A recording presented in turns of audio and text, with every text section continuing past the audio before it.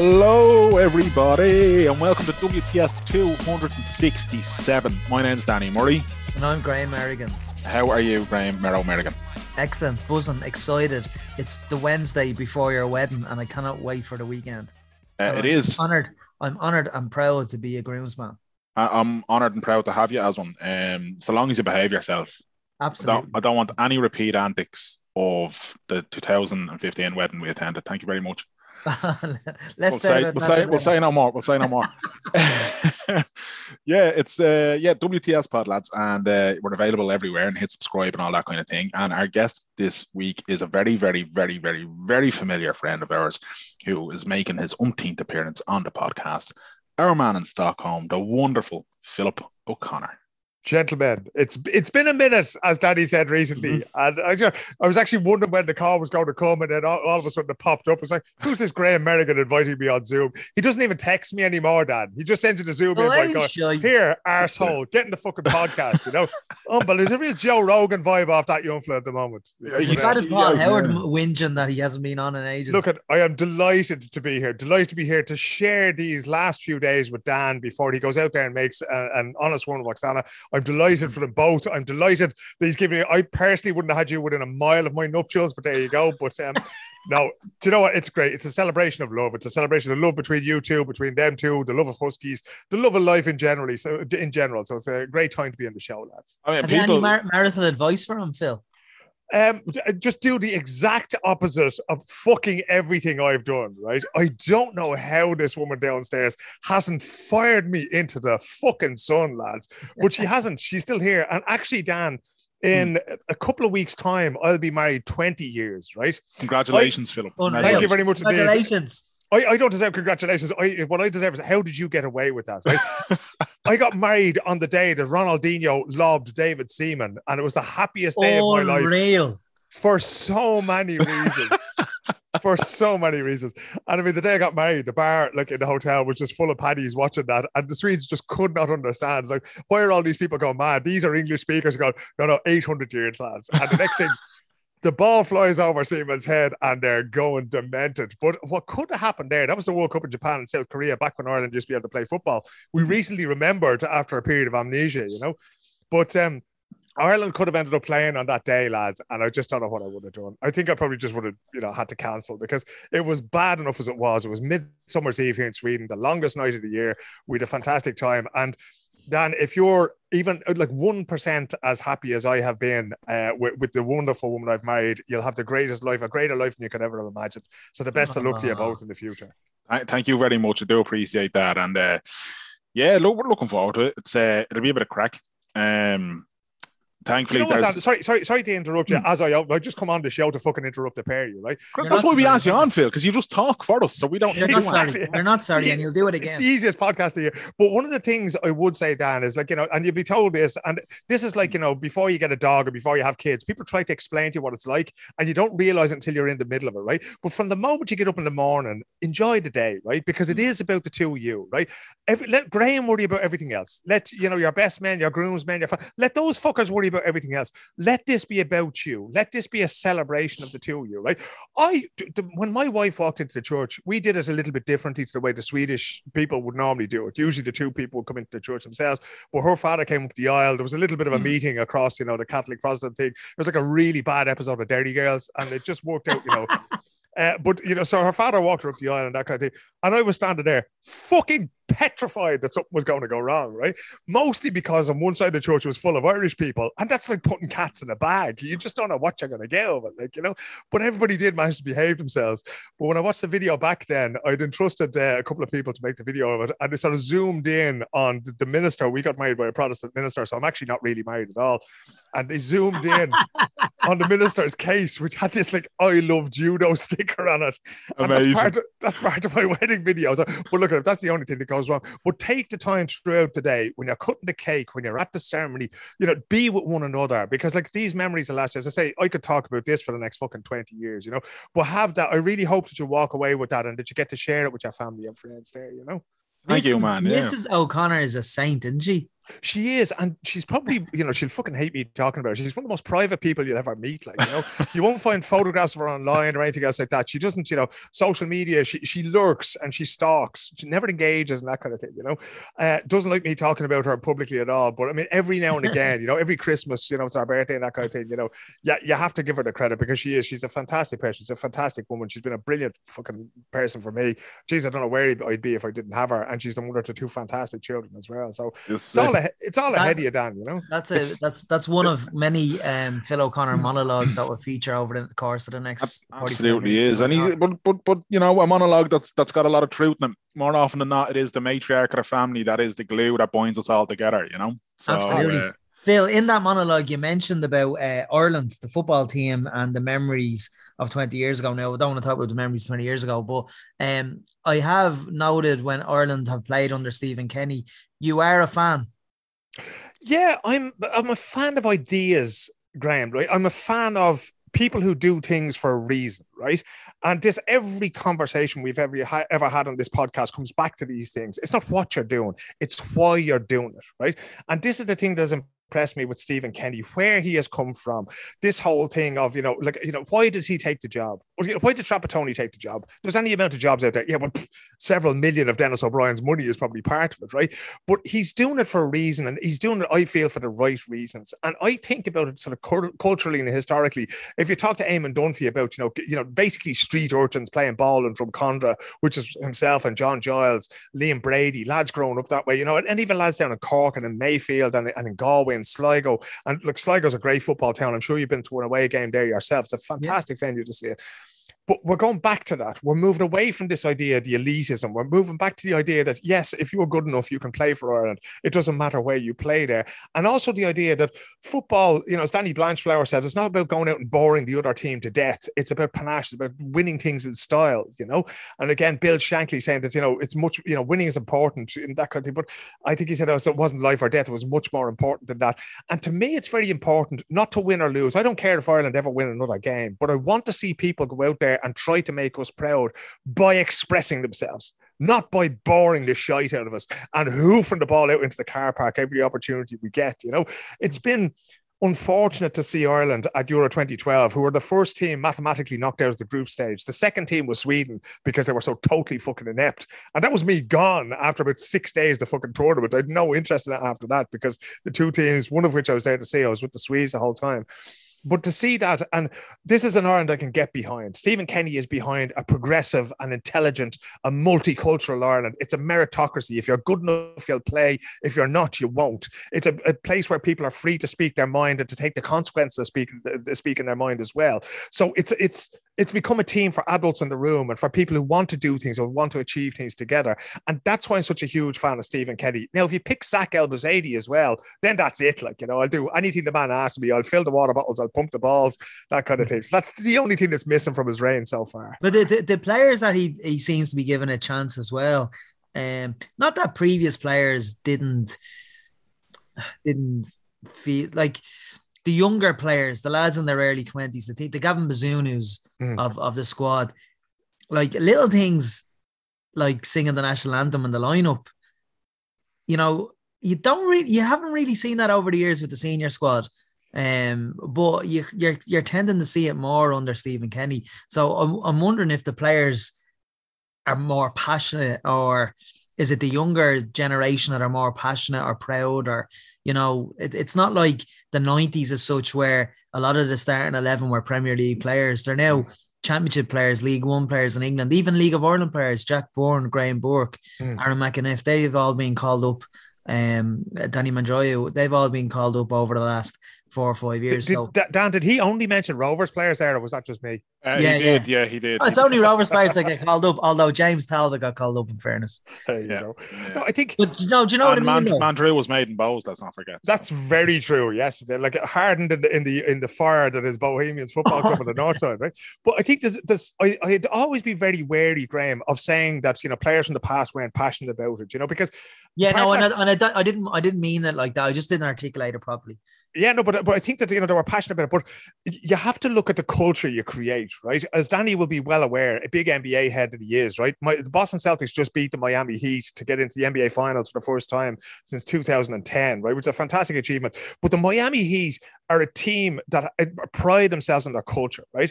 And you have a culture. Every team has a culture. Just most of them, their culture is shit, right? It's terrible. It's a negative thing. It's, cover my own back. Don't take responsibility. Do the bare minimum. Don't be the fellow who winds up on the back page for the wrong reason. And that's what we've had. Trapattoni's football was a risk-limiting football. Martin O'Neill's football was a risk-limiting football. And both managers at various points point the finger and say, well, what else are you going to do with these players, right? And that it creates a culture whereby fellas maybe don't look as interested. They don't look like they're willing to take the risks, right? With the obvious exception of James McLean, who just goes there, balls out in every game he ever played for Ireland. There's fellas there that, back in the 90s, the Irish national team, the Republic of Ireland soccer team was a shop window for fellas looking to go to Aston Villa, Manchester United, Liverpool, now it's no longer that. And it's actually, your stock could go down playing for Ireland under Trapattoni more so than there was a risk that it went up, as we've seen with players like Glenn Whelan, who had great careers, but, gradually they sort of fell out of the picture. And part of that was Paul Green. Do you remember him? Yeah. So, these are the obvious ones, but I think Kenny is the opposite. I think he sees it as a shop window for showing off everything that's great about Irish football. And the same thing has to be said for the women's team. They have been outstanding. Now, I have a lot of problems tactically and in terms of the group that Vera Powell and the way she runs things there. I don't think she's on the same level as Stephen Kenny just yet, but they're brilliant and they're finding their way through it. I don't think she's as far on her journey, let's say, as what Stephen Kenny is, but they're getting there. And this, to me, are two senior teams that are so worth our time and our love and our support.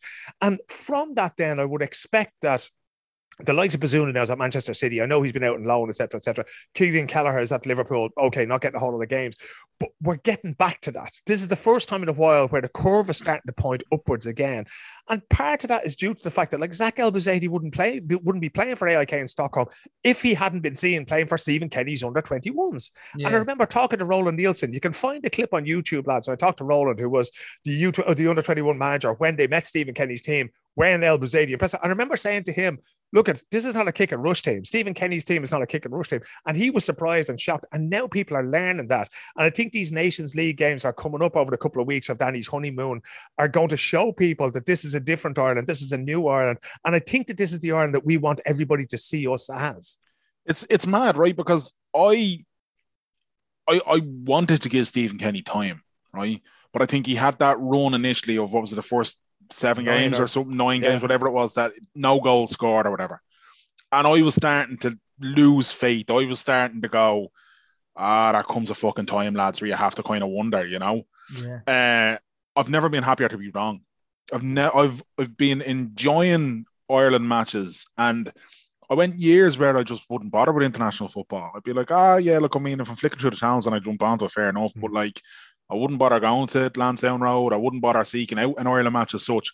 Whereas now, like you mentioned the Nations League, I think the Nations League is the greatest pile of shit ever. But at the same time, I know we're playing Ukraine. I know we're playing Scotland. I'm looking forward to these games. Yeah. If you would asked me 3 years ago, who are Ireland playing next week? Fucking wouldn't have had a breeze. I like the Nations League. I would ask you, was it a rugby match? Do you know what I mean? Like, honestly, that's, you know what I mean? Whereas now, and it is largely down to Stephen Kenny, it's not even a belief that will qualify for anything. But there's a belief that I'll enjoy watching it. And that is fucking more important. I suppose that's what I meant. The way Danny has articulated there is what I meant, is that the players seem to be enjoying it. Anytime you hear the players at a press conference, they believe, even in that tough 9 games without a goal or whatever it may be, whatever it was, players were still, give us time. It's going to work out. Now, I never lost faith in the process, but I would have said to cynics, what's the alternative? The FAI is bankrupt. I mean, we don't have that morally and financially. Yeah, do you know what I mean? So Stephen Kenny in international management terms is probably on a modest enough contract, money wise in comparison to the industry and in comparison to what Martin O'Neill, Trapattoni and all that were on. So, I mean, anytime I asked what was the alternative, nobody could answer. Do you know what I mean? I think there's a lot to be said. It's like that. It's like the players have bought into it, and there's nothing better. There's no better feeling than representing your country. Sorry, I was at a game. Sorry, Dan. I was at a game in Oslo early in Trapattoni's reign. I won't name the player because this was sort of off the record at the time. But I said to him, like, I was talking to him, I said, what was it like? You know, and it was, I don't know how many games in it was. We can go back and check the records. But he said, look, before the game, he told me, I don't give a shit if you don't even see the Norwegian goal, right? That's not what you're here for. You're here to make sure we don't concede. And this would have been a player that would have had an eye for a pass, you know, a fellow who might have been able to create something. But Trapattoni was literally telling him, I don't care about that. That's not how to impress me. The way to impress me is to stop them scoring, and that's it.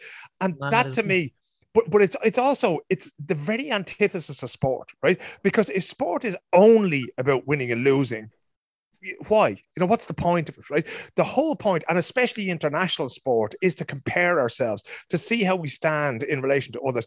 And can you imagine getting a fellow who's on 20, 30, 50 grand a week in the Premier League and say, no, you're not allowed to express yourself. All that stuff you learned from Fairview Park and the Phoenix Park up to playing at Anfield and playing at, you know, the Stadium of Light and playing at the Emirates and that kind of thing. You're not allowed to do any of that here. Like, it just defeats the purpose. And when you have a manager like Kenny that comes in and says to a group of 30 or 40 players, maybe that he's used now, from Jack Byrne to, you know, Gavin Bazunu at the Premier League champions, and you say to them, I believe in you. I actually want you to do this. Now, Shane Duffy in the first couple of games, you know, you'd be sort of looking, you know, you were like the see no evil monkey going, fucking just hoof it, son. This is not working out. Well, when they settle into it, when you let footballers play football, it's, you know, winning actually matters less then, because I realized for years I thought I was a winner, lads. When I went out and played Gaelic football, I thought I was doing everything to win. I thought winning was the most important thing to me, and it was never important. It was never important in Gaelic football. It was never important to me in soccer. It was never important to me in basketball or in combat sports. What I actually wanted to do was I wanted to do something that would make people take notice. I wanted to make the pass that they didn't see or couldn't play themselves. That's what I wanted to do. And it took me a long time to realize that, because I went to school in Sculwira in Marino there, right? And when we played hurling, you know, they'd be hopping the hurleys off the wall, the teachers, and telling you were going to go out there and bait the shite out of lads. And that just becomes part of your psyche. But it didn't belong with me. It didn't sit well with me. And the more I thought about it, the more I realized, oh, no, I don't actually care. I want to win. Don't get me wrong. I was playing Gaelic football down there about a fucking month ago in Copenhagen. We lost all the games. And we won one game with a last minute goal, and it was just fucking awful. But that was because we didn't perform. It wasn't because we lost. If you were better than me on the day ground when we're playing basketball, or if you're better than me in a jiu-jitsu contest, Dan, that's fine. As long as I've done the absolute best that I can, as long as I've gone out there and gone out in my shield, I'm fine with that now. Now, maybe that's because I'm 50 as well. But when I take that to watching sport, that's literally what I want to see. I want to see Jason Tatum playing basketball. I want to see Steph Curry dropping 3-pointers that, you know, from just inside the halfway line. I want to see a knockout in the UFC or a submission in the UFC that I just couldn't pull off myself. That's the beauty. That's the real glory in sport. The rest, you can just put it under the Christmas tree. It is. And I'll just say very quickly, you're looking very fresh and sprightly for 50, Phil. But I think what you're saying is 100% true, because even when you look at any sport, you look at any sporting situation at all, people tend to hate dominance. Anything that becomes the same old. People, it's like Shamrock Rovers. That's why everybody hates them because it's shite now. But it's, do you know, like, I mean, it's shite now. You know what I mean? But like the Alex Ferguson United team hated because we just kept winning. Now, in fairness, they were all right to watch most of the time. Was that shite? Was it? But like, was that shite for you? No, but hang on. But as a United fan, it was a bit dull. Would you? It was right, but it's the same. Look at any sport. You're only as good as your rival in terms of the entertainment value. Do you know what? Old Trafford became the library. Remember, it was the theatre of dreams. Because of course you want good competitive rivalry, but at the same time, like, you're not gonna be going mad if your team is winning all the time. No, you're not. But at the same time, what I'm saying though is that, yeah, success is great. Don't get me wrong. But, so did you get bored during the Fergie years? Yeah, sure, Graham. I went to rugby because it was. Football was shy for me. Football was like, it was grand. I'd watch it, but let's be honest. For years, how many times did me and you have a chat where you'd say one sport that matters, and I'd be like, yeah, rugby. Do you know what I mean? I didn't know you went to rugby because the Fergie years bored you. Because in fairness, it wasn't just the Fergie years that bored me. It was football in general. I was like, this isn't for me anymore. I was just falling out. And now you've left rugby for basketball. Well, this is it now. Basically, I will hop on whatever bandwagon is going. But like, exactly. No, but what, right? So, but like, I haven't renewed my season ticket with Leinster in about 4 years. Actually, since I moved to Laois. When I moved to Laois, I had the remainder of the season on my Leinster season ticket. But have I gone back since? No, but the pandemic probably played a little bit of a part in that as well. But the point I'm making is that any sport, you look at Formula One even, everybody hated Mercedes and Lewis Hamilton because all that was happening every season was, oh, here we fucking go again. And it was great when Nico Rosberg beat Hamilton, but it was still Mercedes. Last year, Max Verstappen comes along and now Formula One, everybody's buzzing for it because suddenly, we've got Ferrari back. Look at basketball, Phil. The Boston Celtics needed the LA Lakers. Larry Bird needed Magic Johnson. 100%. You know what I mean? You need these things to happen. And if you're just going out there and dominating, what's the value for people? You can't bring in new fans. There's a process involved in getting to that level. So with Shamrock Rovers, they've won the league last year, they won the league the season before, and they won the FAI Cup the season before that. That was the process. Let me ask you a question. Stephen Bradley's been in charge for 6 years. We haven't won the league 6 times. It's a process to get there, and your win, lose, or draw. But I think if you look, we lost against Drogheda last week, and I was there in Drogheda, and it was miserable. Yeah. So I'm not buying into this at all. But if you look at that's one thing. I'm kind of only half joking when I said that about Shamrock Rovers, right? But if you look at PSG winning the league, the men's league in France forever, Juventus 9 titles in a row, Barcelona, Real Madrid, Celtic, Rangers. It does. Danny's exactly right. When there's no jeopardy in it, it's like that thing of what happens? Yeah, well, they play for 120 minutes and then the Germans win on penalties. One of the best things that I saw recently was the Women's Champions League final, which was a week before the men. Right? I watched it, yeah. Yeah, so you saw the game, right? So Oda Hegerberg comes back for Olympic Lyon. She had been out with a knee injury almost a year and a half. And in that time, Barcelona created this unbelievable team, right? It was just impossible to beat them. They only lost once all season. And that was the semi-final second leg to Wolfsburg of Germany, right? And they still made the final because they were already through. And then they came out and Lyon took them apart. The first half of that game, Graham, was, I don't know if you agree. I was looking at the betting, Phil. I was looking at the betting, and I love doing a bet, the result in both teams to score, right? And Lyon were 22-1, and I was like, oh, jeez, I won't touch that because Barca are firm favourites here. And then I went out to the dog, came back in, and was fucking 3-1 or something. Yeah. And Lyon just tore them apart in the first half an hour, And that was and even afterwards, I actually tipped Barcelona to win that game as well. And I should have known better. And there's a few people around Hegerberg who were saying, you should have known better, because that's just what she does in these big. She's the top scorer in the whole competition. But those two now have created that kind of Celtics Lakers in the 80s rivalry, right? And that's jeopardy. But I've always said the greatest thing that's happened in recent years in English football is Liverpool being back at the top, right? Because I found it really boring because Manchester United were so dominant for so long and Liverpool were so terrible for so long. And you'd have, Chelsea and Manchester City. I have a hard time respecting those clubs because any club can do that, as Newcastle will next year with a huge amount of money. But when you build it now, I know Liverpool has spent millions as well, right? But every club is doing that now. But when Liverpool come in and they're contesting Manchester United, Arsenal, it just makes for a more enjoyable spectacle. But for years there, as Dan says, and the same thing, it was Ron O'Gara winning the European Cup there with La Rochelle against Leinster over the weekend. A great thing for rugby. Now, Leinster. Great thing for Leinster. Yeah, absolutely. I was miserable watching it, but at the same time, I had to tip my hat and say, La Rochelle, 2 finals in a row. They lost the first one. They came back. There is romance in sports. There's no place for it, but it's there. And every so often, you have to let it go. It's just. I hadn't heard of La Rochelle till Sunday morning. I thought it was a champagne. I thought it was a fucking chocolate. I didn't know. Seriously, I thought, who are these people wanting to be up? But what Dan, just going back to what Dan was saying about the romance in sport, right? I've said it to you both a couple of times. During the pandemic, I went back to reading books about boxing and baseball because some of the greatest writing about any sport is to do with boxing and baseball.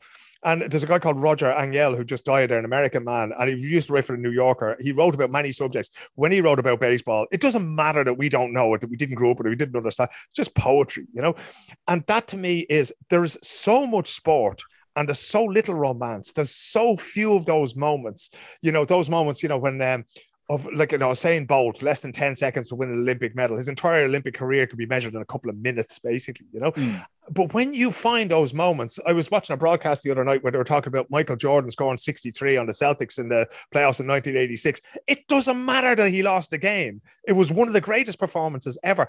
And that's what we look back on. We'll look back on this Real Madrid team that beat Liverpool will wonder why Liverpool can't score in a cup final. And we look back at, Swedes always talk about the forehead, and some people have a forehead that's made of iron, and some people, they say, have one that's made of ice cream, right? And that Liverpool team, because they don't have any resilience whatsoever, so they would say their forehead is made of ice cream. And that's the thing, that's why we keep turning it on. If everybody's going to win every week, the viewing figures drop off, the interest drops off, which is why they're setting sports I don't know.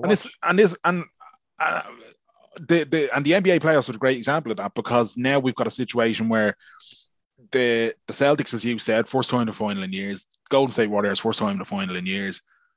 And last year, I honestly thought the Phoenix Suns were going to take some beating this year. Mm-hmm. They just looked like they were on a tear.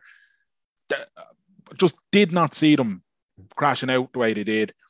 The Bucks probably didn't have a great season. They kind of, after winning it last year, they kind of went from side to side, meandered their way into it. They came up against the Celtics team that just is clicking at the right time.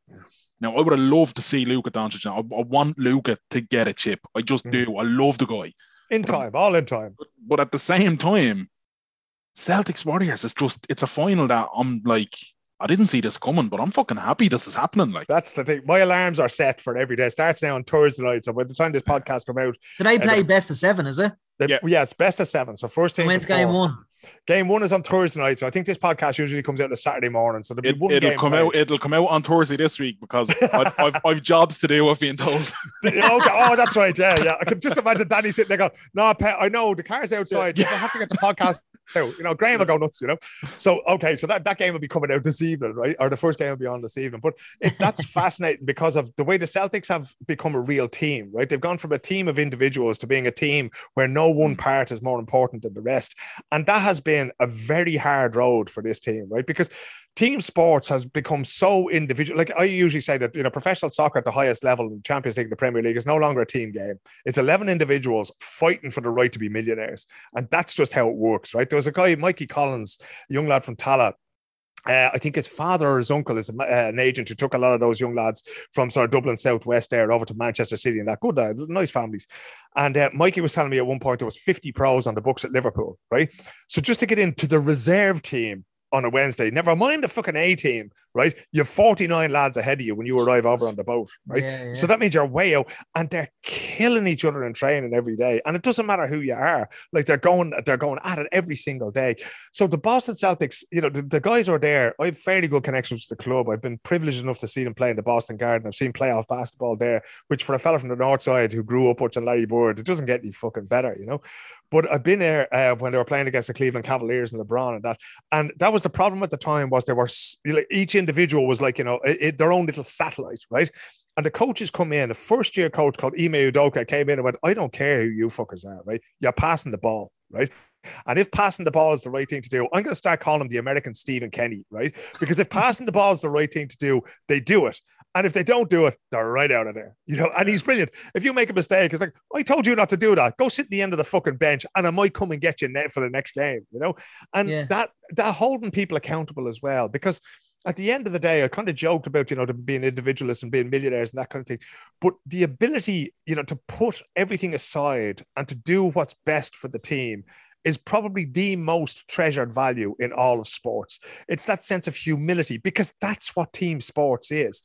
It's about, you putting yourself at the mercy of the team and saying, well, I might have to take this charge. I might have to, go up against this guy. I might have Janice dunking a ball in my face. I could be on a poster in every bedroom in America because of what it does here, but this is the right play to make right now, And that's the rarefied air. I mean, there's only 450 odd pros in the NBA, right? That's a tiny percentage of the American population, let alone the global population that could play. Oh, Dan, did you see the other day, by the way, in my Insta story, I met Enes Kanter at the airport in Stockholm. No, I didn't. So Enes is a Turkish basketball player, Graham, and he played for the Celtics for a little while, and then he was let go during the season and sent away. But he was over. His name is actually Enes Freedom. He changed his name to Enes Freedom. But his father is also. Yeah, so his father would be, one of the people being persecuted by Erdogan in Turkey. They took away Enes's passport and the whole. How the fuck he got to Stockholm? I've no idea if he's no passport. But I met him at like 8 o'clock the other morning. But I digress.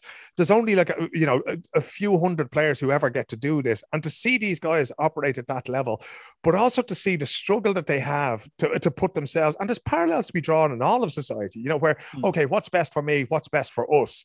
And that whole thing of what's best for us almost always has to come what's best for just me and me alone, apart from on Saturday, Dan. Remember what I said?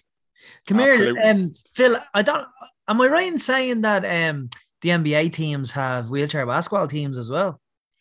There are some with wheelchair basketball teams. It's one of those things that they're trying to get the WNBA up and going, and they're trying to get wheelchair basketball up and going.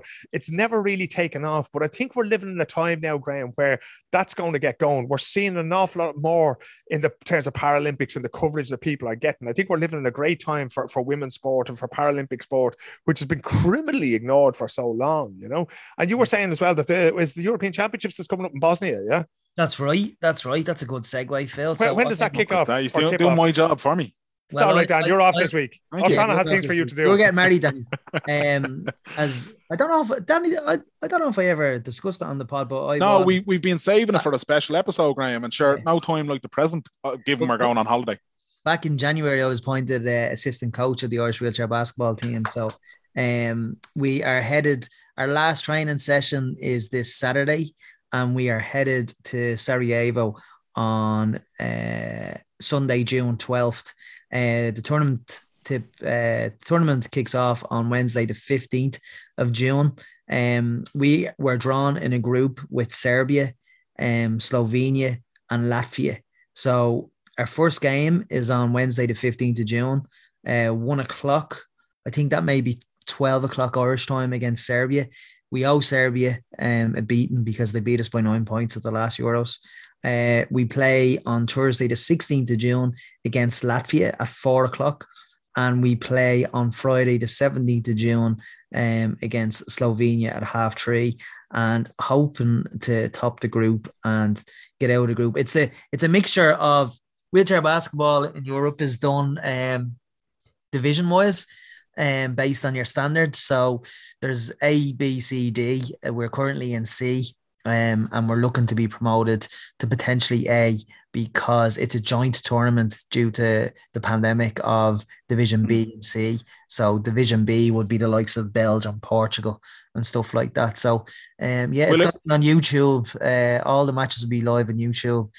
So I'll be posting them up all on my socials. I'll be ramping up some media attention. So if both of you can get involved in the sharing, absolutely, that would be much appreciated. We'll be shared and absolutely everywhere, Graham. And I'll be sharing it like it was monkeypox, Graham. Honestly, but the other thing is that's a real group of death right there, because basketball is like a religion in Latvia and in Serbia and in Slovenia. You know, so you can imagine. But I mean, you know, going in there with an Irish team, we have an experienced assistant coach like our good self going in there. How, like, if I can ask you a question, I know, Jesus, I'm supposed to be the one answering the questions here, but how tactical is the game at that level? Or, you know, is it down to having the best individual players, or when you're going out there, can you sort of put together tactical plans to contain their best players and to make the most of yours? It's very tactical. And in actual fact, last Saturday, you know, it was last Saturday and the Saturday before was probably the kind of first two Saturdays where me and the head coach, Villy and Ryan, were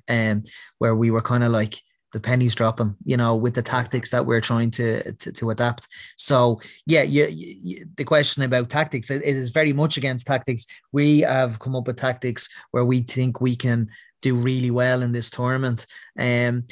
Wheelchair basketball, as both of you are well aware, is done classification wise. So, you know, you're allowed 14 points on court, and you might have a 4.5 classification player, which he would be quite tall in his chair, and you would have a couple of 1.5ers. Now, I'm the assistant coach. I'm not playing in this, but when I'm playing in the National League, I'm a 1.5. So it would be my job to either try and get the big guys in, or depending on the opposition, like we have kind of strategized for the tournament, we're looking to actually get the 1.5ers in without giving too much away.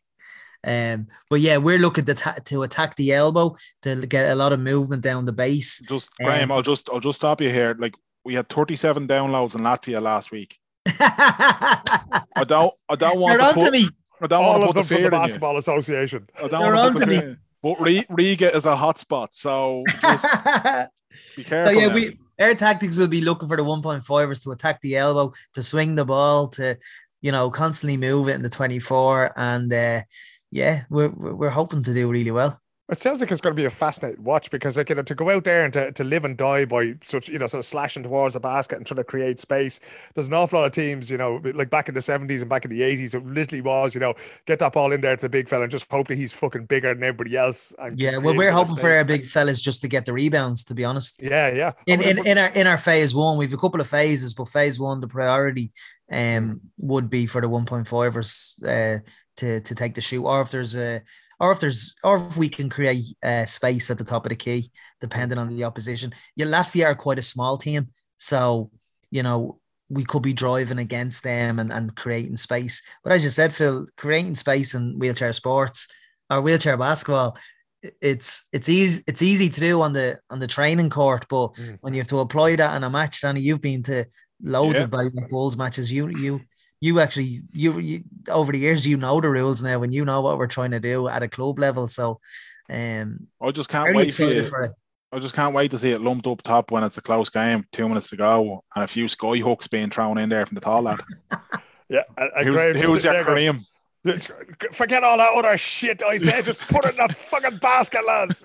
We played a few friendlies with the 23s over the last couple of weeks, and we have 2 friendlies this Saturday with them as well, because they're heading off to the Paralympic Youth Games in Helsinki a week later. But there's been matches where the last couple of seconds there has been hook shots from the halfway line.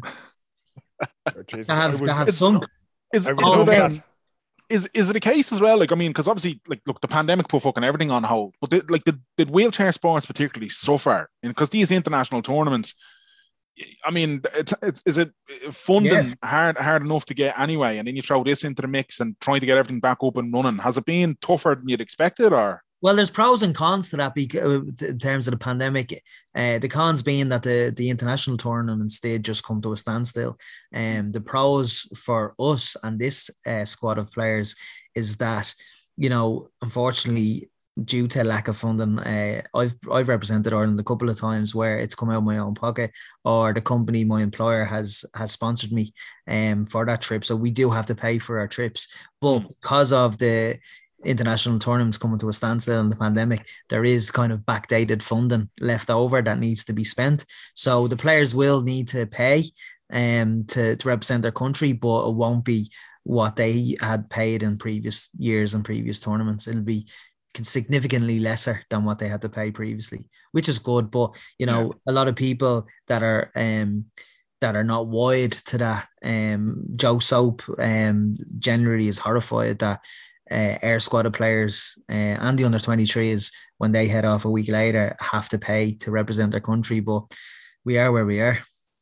Indeed. Well, we kind of have a similar situation in Nordic GAA. Like our nearest game is our nearest challenge match might be 2 hours up the road on a Saturday morning, So there's always an expense involved there, and you do it because you love it.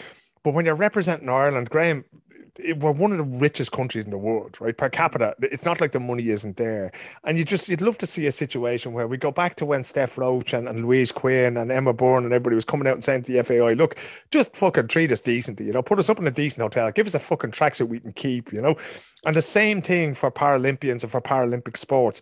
Like, okay, I don't want the lads being paid, for every week of the year, that kind of thing. But when it comes to this, if it costs 20 grand, if it costs 30 grand, if it costs 50 grand, seriously, that money has to be found somewhere. For major tournaments like World Championships or European Championships, it's not a big ask. And I do think that it's not a big ask at all. You're right. No, but I do think that, somebody in your position who's battled so hard for so long, just for the crumbs from the table, we need to look at getting you the whole slice. Do you know what I mean? Yeah. It shouldn't be a situation where you should be going cap in hand and saying, look, I have this great bunch of lads. We're going over there. There's a couple of coaches, that kind of thing. Like, it should be a given that, But even look at the boxing, Phil. We've got a middleweight European champion in Gabriel Dawson, and his funding was cut.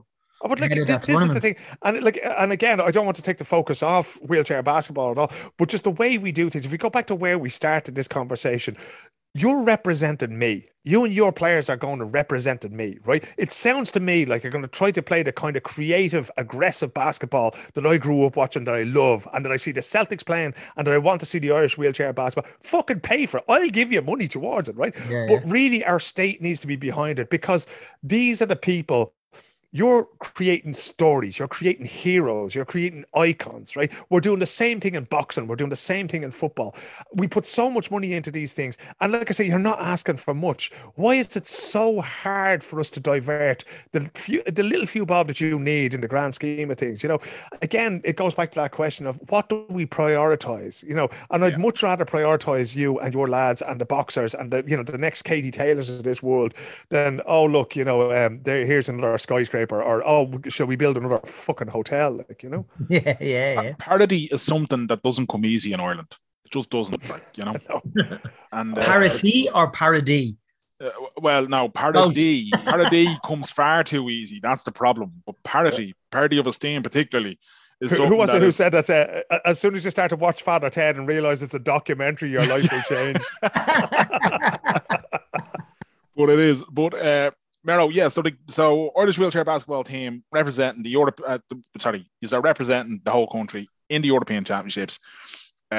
June 12th, 15th, 16th, and 17th, isn't it? 15th, 16th, 17th are the group games, and then the games. I don't know who gets who until after we see how the groups go and group out Division B. But it's Division B and Division C together. It's usually only Division C together, Division B together, Division A together. There is potential in this tournament to qualify and to get promoted to Division A. Brilliant. And I think the Division A European Championships are in this December. So we are going also to an invitational tournament in Barcelona in September, which is all paid for by the organisers in Barcelona. So brilliant. And the European Championships will be streamed live on YouTube. Keep an eye on Meadow social media, on What's Story social media, all the social medias will be shared on Phil's social media and Danny's social media. Absolutely, it will.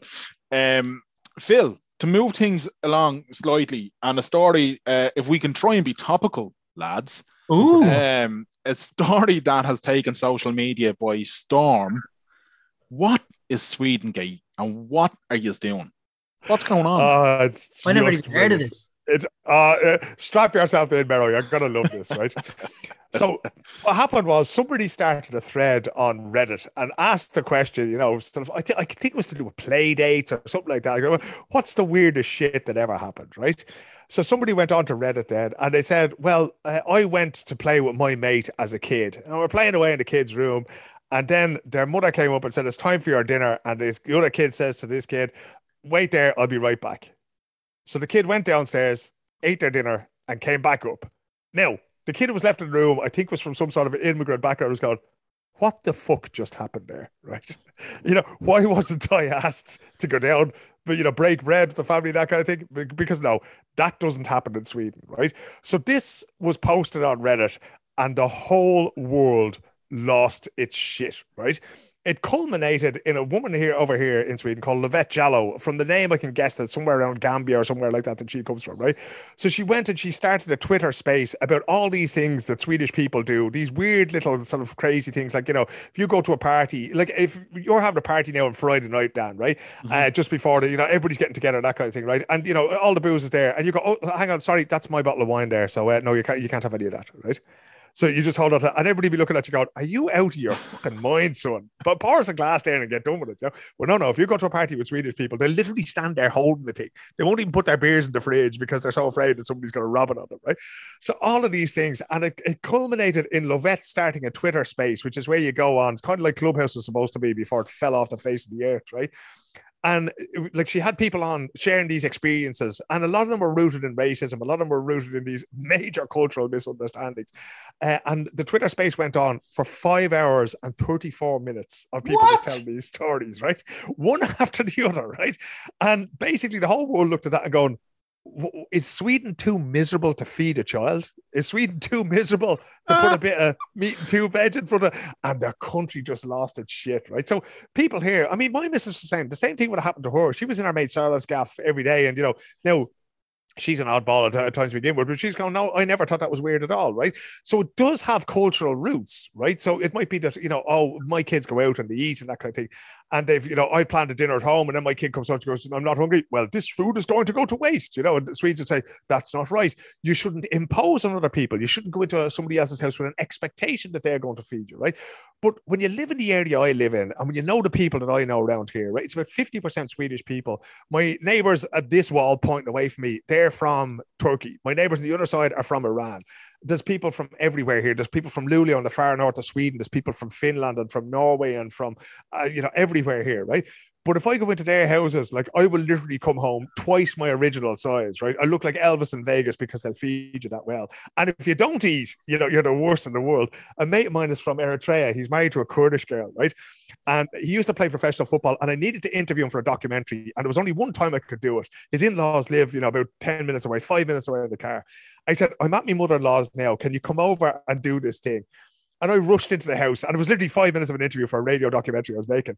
And I made the radio documentary and I was leaving. And it was a Sunday night, lads. It must have been 8 or 9 o'clock. And I was leaving. And his mother-in-law stopped me and just stood in the doorway like this. I just gone, but you haven't eaten anything. Will you have a cup of tea? I was going, no, missus, I'm really sorry, but I have to go.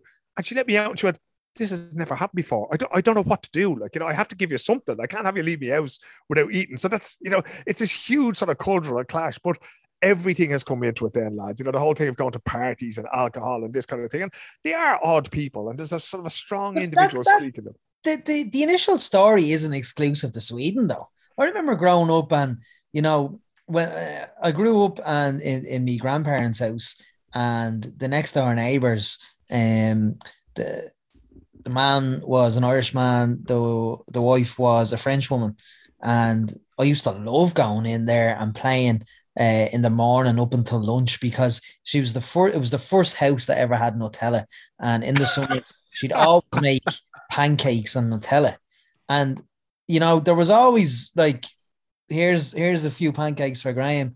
Now I went to if you went to a different family on the street or around the back or whatever, there was a case of you'd be playing video games in the back room. And they'd be called for their lunch in the summer, and you'd be in there playing video games until they come back out for their lunch. So I don't think it's exclusive to Sweden. Absolutely, it's not. Now there is a whole thing. Don't get wrong with that. Like Phil said, you break bread and whatever, and people do that. It's a way of welcoming people in and saying like, "What I have, you have." This kind of thing, right? Yeah. But then I can remember as a kid, certainly, where you'd be in a friend's house, like you said, you're playing video games or you watching whatever or something like that, and they get called and they go outside into the kitchen or whatever, they'd have a bite to eat, but you and the other lads would just be kind of sitting there. And we grew up in the 90s in Dublin, in Ballybrack, where a lot of people didn't have. So if there was 3 extra mouths in the house, all of a sudden they were like exactly. Back to your own house for the Goodfellas pizza, lads. It's not in here. You'll be getting that. I think it's one of the differences, though, Dan, is that, right, like you're talking about something much more formal than you wouldn't turn up at somebody's door the way we would do in Ballybrack or Dooneycarney, right? Where all of a sudden, there's a parade of mates going through your hall, and then all of a sudden there's no expectation of catering in that situation, right? Absolutely, yeah. But if my kid is like 6, they're fucking 17 and 15 now, play dates are a thing of the past here. But if you were to say to them, right, can my friend come over? Absolutely, right? So if you're inviting them into your house, it's a different thing, right? Yeah, now, the other thing that they're absolute bastards. Play dates are different. I get that. Yeah, so that's it. But that would be one of those things where they're not expected, right? But the one thing that drove me mad here, like I remember being here, it was probably 1995, I think, when I was here the first time. And I went to a pub, right?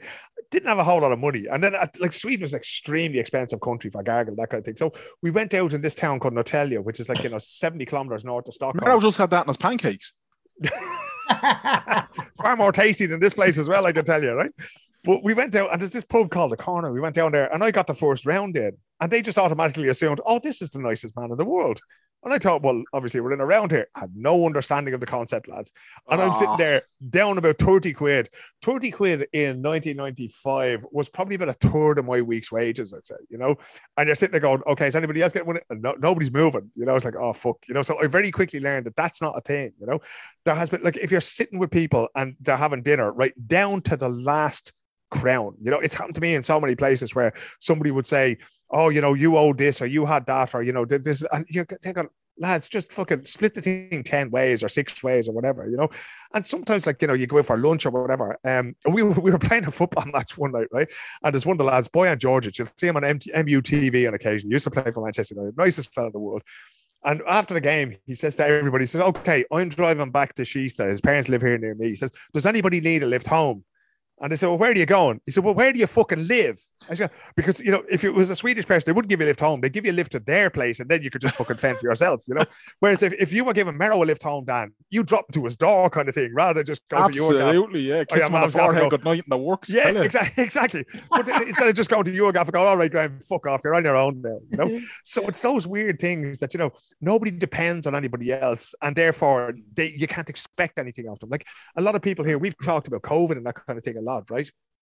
And, you know, there would be the expectation here where, like, you know, my mother-in-law and father-in-law, you know, if you heard that they were very ill or anything as like that, I'd be going, okay, what can we do for them? You know, do they want to move in here or whatever? You know, there's none of that here whatsoever, right? There's like, they're on their own now. We've moved out. They can look after themselves, you know?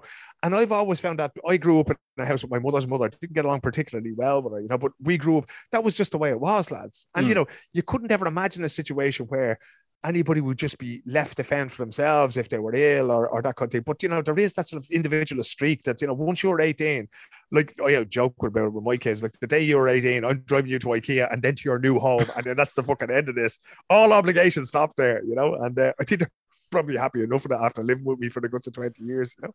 But it's and just you mentioned, I say his name wrong because my knowledge of him is from Football Manager many moons ago. Bojan Djordjic, is it? But Bojan Djordjic, yeah. Yeah, Football Manager, well, Championship Manager as it was back then. Absolute legend in that game. You still play that, Danny? I haven't bought it in the last, I'd say, maybe 2 years, 2 or 3 years ago was the last. You played it up to 2 years ago?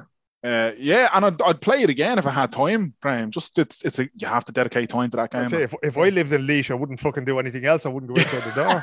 That's it, man. But I have to give Bojan credit, right? He moved to Manchester United about the same time as I moved over here. And his father, Ranko, used to play for Red Star Belgrade, and his mother lived around the corner from me. And they're just the nicest people, you know. And when you see Bojan on TV or whatever, he comes across as a, you know, little bit of a sort of a hard man kind of a thing, but he's just the best character. He's been in this house countless times. You know, he's just such a fantastic bloke. And it doesn't matter what you need. I probably haven't seen him in person for a year. But if I pick up that phone, well, if I pick it up now, he's in Ljubljana on holidays or something like that. But if you were to pick up the phone and ask him for anything, he'd be at your door in 5 minutes. He's just the most genuine, decent fella. Doesn't matter. Brilliant career. Played for Rangers. Phil. Well, you know, I don't even know if I'm as trustworthy as this fella is, but just, you know, like the three of us, he's just full of love for his fellow man. There's nothing he couldn't do for you. And just the world, it just needs more people like him. And you know what, lads, actually, one of the things he really should get more credit for, when he came back, he sort of never officially retired from football. He just sort of, you know, he just slid out of the game a little bit. He played the first season of the Indian Super League. Marco Materazzi, who used to play for Inter, was the manager, played against Del Piero the whole lot. One morning he came down, like we had this sort of pickup power league team. He said, I'm going to India and I need to play games. I said, you want to play fucking games with me? Are you out of your mind? You know? I said, yeah, I can't get insurance to play anywhere else, so I'm going to have to play. So he came down on Sunday morning. I said, okay, you can do this, but you have to understand that this level is an awful lot lower, you know? And the next thing, he's knocking these long balls for me and he's looking at me going, why don't you run? It's because I'm not Andy fucking Cole, boy. You know, it's like, yeah, that's right. Scale it back just a little bit, you know. But once he came back, then he started to coach teams here, and he didn't coach teams in the Allsvenskan, the top division, or the Superettan. He came down to Division 7, Division 6, Division 5, and to this day he's still involved. And he goes around talking to young fellas and being a part of the community. He doesn't have to do this, you know. Like, he does it because he wants to offer fellas the opportunity. He wants to offer them a bridge into, you know, polite society and say, look, you know, if you want to make as a footballer, you want to be a pro footballer, this is my experience. He'll admit now that, you know, some of the decisions he made at United and that kind of thing weren't the best, but he's always there for people. And really, as I say, I just, you know, I want him to know, he does know how much I love him, but I want everybody else to know how much he deserves to be loved because he's such a fucking great bloke, you know. Yeah, he's football Championship Manager as it was, legend himself, and Javier Saviola were the two that Saviola, what a footballer! Oh man, and he made it to Barcelona, and he was River Plate is where they used to sign him from in that game, and fantastic. Then he signed for Barcelona. And I remember saying to my mates, "Watch him, tell you now, like watch it," and he, you know, never quite made the impact I claimed, as far as I was concerned, he was going to revolutionise Barcelona. Like, do you know what I mean? Still a fantastic player. Unbelievable player. But like, that's the thing. I feel like people kind of miss out on these things now, because one of the things that I loved about that game was you discover players, and then when you heard about them out in the real world, you know, it's something in your head go, oh, that's my fucking, you know what I mean? And now everyone's just, because you can watch any fucking football in any country in the world at the click of a button, and it's kind of, it's great, but at the same time, it's a little bit of magic lost for me. Like, but I think that goes back to, you know, Graham, and I know both of you were big fans of the wrestling, like going back many years, and it's that thing of Football Manager helped to build a narrative around certain players, right? It helped to make certain players household names, like Bojan, that maybe wouldn't have been otherwise, you know. And very true. Again, if we go back to where we started the conversation, make me care, right? I'm not watching sport for anything other than I want to feel a part of this. I want to know who I want to win and who I want to lose. Make me invested in what it is you're doing, you know, because it is the great escape. There's a reason there's 162 baseball games in an American season. It's because life for the most Americans is shite, right? And they need that bit of escapism. There's a reason why people wanted to see Muhammad Ali box. There's a reason why they want to see Conor McGregor or John Jones fight. There's a reason why they want to see the NBA finals between the Celtics and the Warriors, right? It's not enough just to be good at what you do or to be even the best at what you do. But we've come off this great generation where we've had that argument about Messi and Ronaldo, about Gerrard and Lampard. Ibrahimovic has been in there. There's been Lewandowski is in there in later years. Mbappe there now, you know.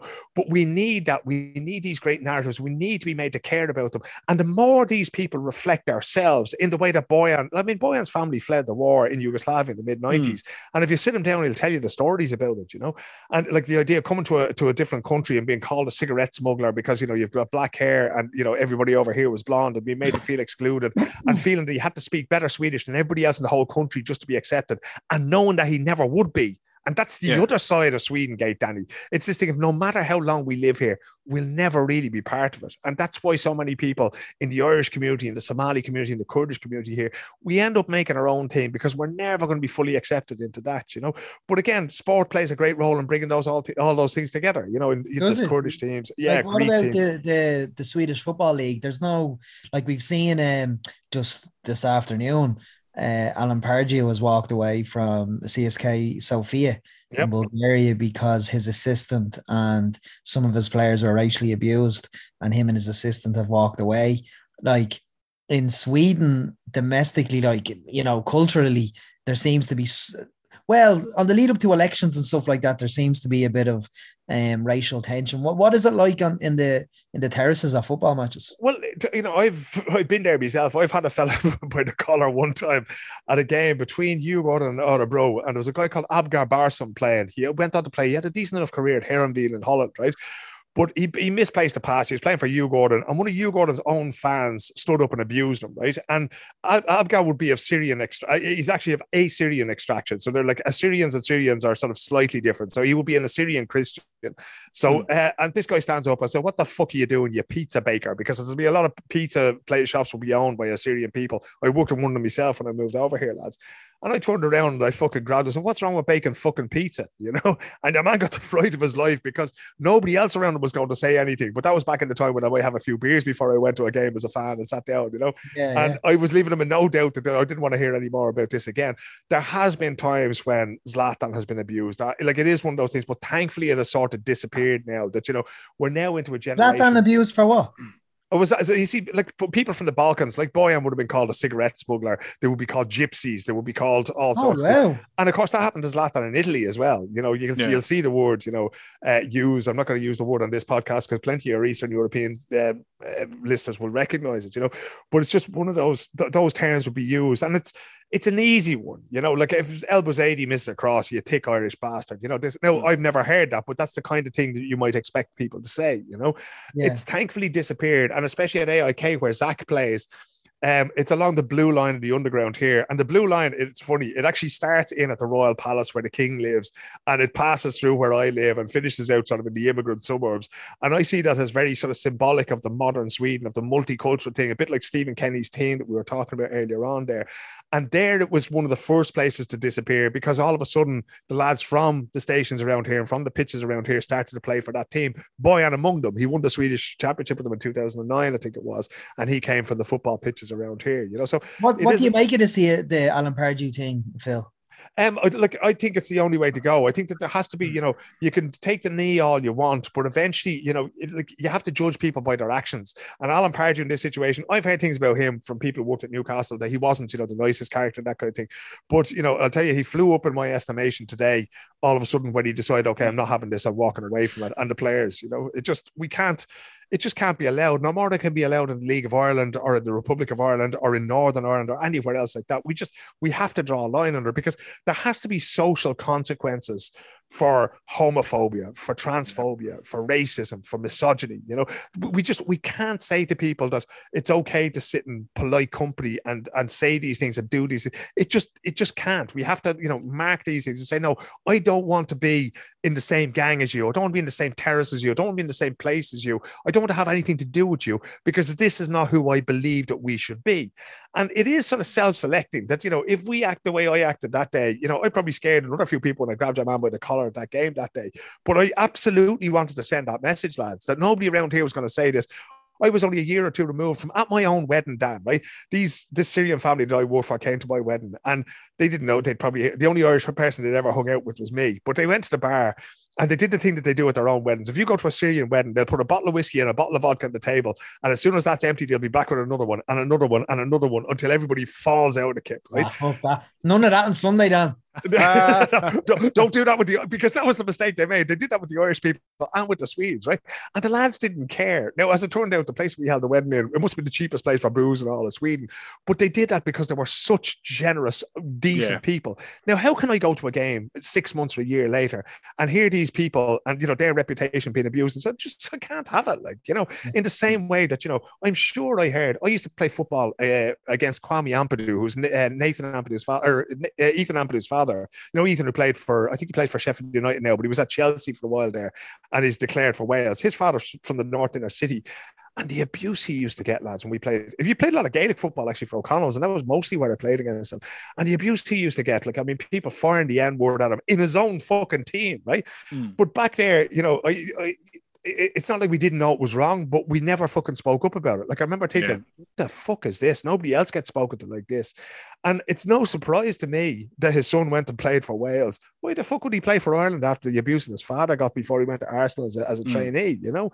So those things, I do think that there has to be a social consequence somewhere for it. Absolutely. And I think this is the thing as well, when people say keep politics out of sport and all that, I completely fucking disagree. I think sport is a great platform to do it. And like I said, it can't be that mealy-mouthed stuff either. And don't get me wrong, like the taking the knee thing to sit and just for the conversations it caused, it's worthwhile. But at a certain point, it runs out of steam because it becomes just, oh, they're doing that again kind of thing. And it's, you look at it and, you know, and not to try and go back to basketball conversation again, but you go back to when the teams were in the bubble during the pandemic and whatever, and playoffs, and the Bucks refusing to play after George Floyd was murdered. The Bucks saying, we're not playing right now. This isn't right. You know, more needs to be done kind of thing. You know, then you look at Formula One, and Sebastian Vettel has a great reputation for being a nice guy and for standing up for causes and all that kind of stuff. But equally, I'm kind of like, yeah, but he's still getting in and racing in Saudi Arabia. He's still getting in and racing in Qatar and all these places that, yeah, it's brilliant that he puts, you know, it's June 1st as we're recording this, it's Pride Month, and it's brilliant to see him in Saudi Arabia, you know, putting the pride flag on his helmet and that kind of thing, and saying, I'm fucking sticking two fingers up to the regime here in a way. But at the same time, he's a 4-time world champion. If he just took a stand and said, I'm not racing in Saudi Arabia, you know. Well, we're seeing like, you know what I was saying there about politics and football, and like people like UEFA and stuff, they will, like UEFA, I believe in the last 12 months have fined Dundalk Football Club and Celtic Football Club for having Palestinian flags in the crowd. Now, recently, in the last 2 or 3 months, a lot of UEFA affiliated stadiums have now Ukrainian flags hanging out in solidarity. So I have a problem with the like, where's the consistency there? You know, will Celtic and Dundalk Football Club get their money back for their fines? Because the point that they were fined was that, you know, keep politics out of football. Yeah, Ukrainian flags are everywhere. Now, there's no difference to me and the wider community as to what's happening, what Israel apartheid state are doing and have been doing for years in Palestine and the invasion of Ukraine by Russia. Do you know? So they can't pick and choose the events, you know, and I fully agree what the Bucks did in America. I fully agree what Steve Kerr did last week at the press conference. He didn't want to talk about absolutely, basketball. That was very moving and that was very sincere. You know, I don't buy this keep politics out of football. When something happens in society, if something happened tragically this evening, damn right, if an audience of worldwide people are watching a football match, a Nations League match, a World Cup qualifier, whatever it may be, that's the opportunity to do it. But ultimately, and you see, we're talking just, it's at scale here, isn't it? Because Phil, your example of you turning around and grabbing that fella that said fucking pizza baker or whatever it was, you know what I mean? At scale, that's you saying, I will not accept this injustice. I will not accept this. And I'm going to make sure people know. You ramp that up to the level of the Milwaukee Bucks. You ramp that up to the level of Steve Kerr, to the Celtic Football Club, that kind of thing. You need that. You need it to go from the ground up and from the top down. It has to be across the board, because without it, these conversations and these injustices, you know, you get a little bit of a kind of like, oh, we fucking leave that alone over there. It's not for us. See what happens as well. Wrong, like. And see what happens as well, though. And just to clarify about my comments about the Ukrainian flag, that should have happened. I'm agreeing with that. No, yeah, you're saying you're fully in support of it, but equally you're saying it should be perfectly fine for the Palestinian to flag just as high as the Ukrainian flag is being flown. Absolutely. You can't just pick and choose atrocities. You know, it's just the lack of consistency with particularly UEFA on societal issues. One of the things that happens as soon as you bring politics into anything, one of the things that happens is you can always find a situation of hypocrisy, right? Where, oh, you allow this, but you don't allow that, you know? So it becomes quite reductive. And it's actually bitterly ironic to see UEFA, you know, changing things around, kicking Russia out of the European Championships, et cetera, when Gazprom, you know, which is basically, you know, a tool of the Russian state that was used to rob the Russian people, went and sponsored the Champions League for 20 years and turned football into this, you know, huge behemoth that it has become. You know, but on another, whereas it's brilliant to see Steve Kerr, who was, you know, Steve Kerr is what I want America to be. Like, he personifies what I want America to be. LeBron James wearing the I Can't Breathe t-shirt that he had printed up. What was that man's name? Eric, who was choked to death for selling cigarettes in New York or whatever by cops there. I can't remember the poor chap's surname. That's who I want America to be. But there's always going to be that, you know, like a moral equivalence. So there's always going to be a difficulty in saying that, because the next thing you'll find that somebody who says something that we disagree with is going to do the same thing. You know, you will get that thing, you know, you get homophobes saying, oh, you know, we believe that marriage should be between a woman and a man, and then a banner comes out and that kind of thing. So it's an absolute minefield. And the other thing is that Vettel's doing good things. I've talked to a few people now. I'm basically going to the World Cup in Qatar, lads, and I've had a serious wrestle with myself over whether I should do this or not. Some people I know are not going. They don't want to, you know, and I don't know yet if I'm going to be able to do the kind of journalism I want to do. Yeah. But before I made the decision whether or not to go, I've been about a year wrestling with this. And I remember speaking to a Sweden international, and she's gay. And I asked her, I said, I just want to ask you one question. I said, how do you feel about me going to cover a World Cup in a country that you can't go to? Because that's essentially what it comes down to, right? I have to be accountable to her. I have to be accountable to every gay person I know. I have to be accountable to every Nepalese migrant worker I know. Am I doing you a disservice by going there? Am I polishing the turd that is the Qatar World Cup 2022? Am I letting these people away with something? Or am I shining a light on something that needs to be done? And there's no guarantees, lads. I could get down there, and I've been in places that, you know, it's been impossible to do the work that I want to do. Beijing was just one of them, and I'm not back long back. I was going to say there, yeah. You know, it ended up being impossible, Graham, because the bubble that they put us in, like, we weren't allowed to speak to anybody. We weren't allowed to do anything, you know, and COVID was a good thing to hide behind, because it's, sorry, lads, we can't let you out and about, because, you know, and that wound up from a sort of a hard news point of view, that wound up being a huge disappointment to me, not being able to talk to people or being able to see things, being able to report on things. I think it will be better in Qatar because it won't be as locked down. And I'll do my best to lose myself, whitest man in the country as I'll be, but I'll do my best to lose myself and to find the people that I need to talk to. And there are ways and means of doing that on the ground that will be much easier to do it in Beijing. But the jury's out. I don't do you know the point I was making about the Ukraine flags? Yeah. Like, in that situation, I actually saw on Twitter football fans, when what am I trying to articulate? Basically, football fans not having as much empathy for the Ukraine invasion because of UEFA's lack of like fining Dundalk and Celtic. Do you get me? They're actually, UEFA's actions are actually losing support for the actual invasion itself. And that's stupid. That's ridiculous. That shouldn't happen. It is, and yet you have to. We have to judge people by the sum of their actions, right? What Martin Luther King used to call the content of their character, not by the color of their skin. And when you look at international sport or the business of sport has chosen to walk hand in hand right now, as luck would have it, the next few Olympics are going to be in places like Paris, and they're going to be, the Winter Games are going to be in Milan, and the World Cup is going to be, the European Championships are going to be in Germany, that kind of thing. We've come off an absolutely terrible period of sports washing here.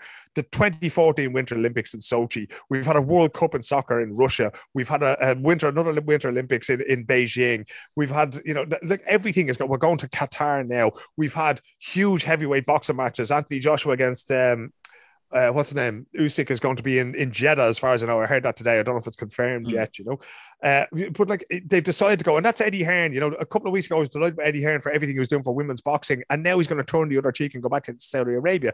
So it's that thing of UEFA deserve every single bit of criticism they get because they created the situation whereby these countries are allowed to launder their reputations, and they have to be responsible for the fact that football fans don't take this seriously, that there's actually less sympathy for the Ukrainian people and less sympathy for these expressions of sympathy for the Ukrainian people because they have acted the way they did in the past. And that's why, again, if we circle back to where we started this conversation, it's not the how you do things, it's the why. That's what makes Stephen Kenny such a great leader for the Irish soccer team at the moment. It's what makes Louise Quinn such a great centre back in the Irish soccer team at the moment. It's what makes Katie Taylor such a great icon for the Irish people at the moment. She does things because they're within her power, because she wants to invest her time and her effort and her skill in what she's doing. And she's been richly rewarded for that, not least in the love of the Irish people. But these people are trying to negotiate through this and just trying to get more for the sake of having more. What sort of a goal is that? What sort of an ambition is that? What we really need is a sport that's inclusive. If I believed for one second that the World Cup in Qatar would guarantee a better situation for migrant workers or for gay people or for trans people or for Christians or for whoever else in that country, I would wholeheartedly back it. But I don't, and I can't, because I've seen it too often before. And the reason I'm going there is not because I want to go there. It's because I fucking don't want to go there, but I want to see what can be done. And I think that has to be the way. I think, if it comes to politics, you can't extract politics from sport and you can't extract sport from politics. But we have to be conscious of that, and we have to work actively to use it in the right way, as you say about the Palestinian question, Greg, because you can be damn sure that Qatar and Saudi and Russia are doing that. There's a great lesson to be learned in that, though, as well, Phil, in terms of it is one thing an athlete going and whatever, an athlete using their platform through, but as a journalist, you have a duty, you have a responsibility in many ways. And there's a great lesson that can be learned from, the Welsh journalist, Gareth Jones, who was the first journalist to report on the Holodomor in Ukraine when the Soviet Union was starving the people of Ukraine. And there were journalists who were in Russia and they were saying all these things about how wonderful it is and how brilliant this, Soviet, there was fucking Pulitzer prizes being handed out to these guys who are reporting from Moscow and everything. And Jones is going to fucking Odessa and he's going into South Ukraine. He's looking, he's saying, there's people starving everywhere. None of this is being reported. And his simple thing was, report what you see. It's that simple. Report what you see. you don't even have to, like, people listen to me and, you know, and they hear me speak and people know where I stand on most matters at this stage, especially the lovely listeners of this wonderful podcast, right? But the fact of the matter is, when you separate, if you look at anything I write, which is straight news, there's a difference between an opinion column that I might write, and which I write very, very few of, and the straight news that is 90% of what I write. And I challenge anybody to look at what I write about any of these stories. I'm going to be interviewing Kurds about Sweden joining NATO tomorrow and what they might be sacrificed down there. And I don't think anybody from reading an isolated text will be able to tell where I personally stand on the issue, because that's not my job. Nobody gives a fuck about my opinion. My job is to report what they say and what's in the public domain, right?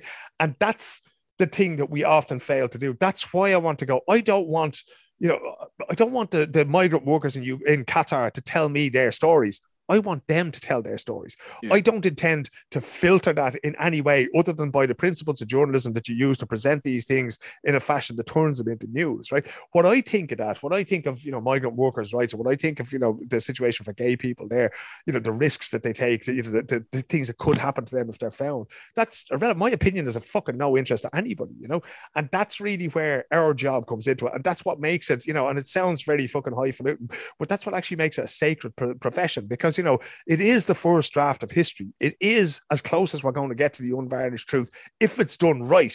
But if you go there thinking, and like I say, I don't know what I'm going to find when I get there. I have no preconceived notions whatsoever. There's been so many situations I've arrived in, and it's been, like Gareth Jones, completely different to what I expected. But the job is to go there. I'd be extremely anti-war, but if I have to go and cover it, I still have to go. And that's the way I feel about this World Cup, Absolutely, Phil. And then look, we'll take a slightly different direction because I'm conscious of time as well, and we want to let you go because it gets dark in Sweden a lot quicker than it gets dark in Ireland. You guys don't get that grand stretch.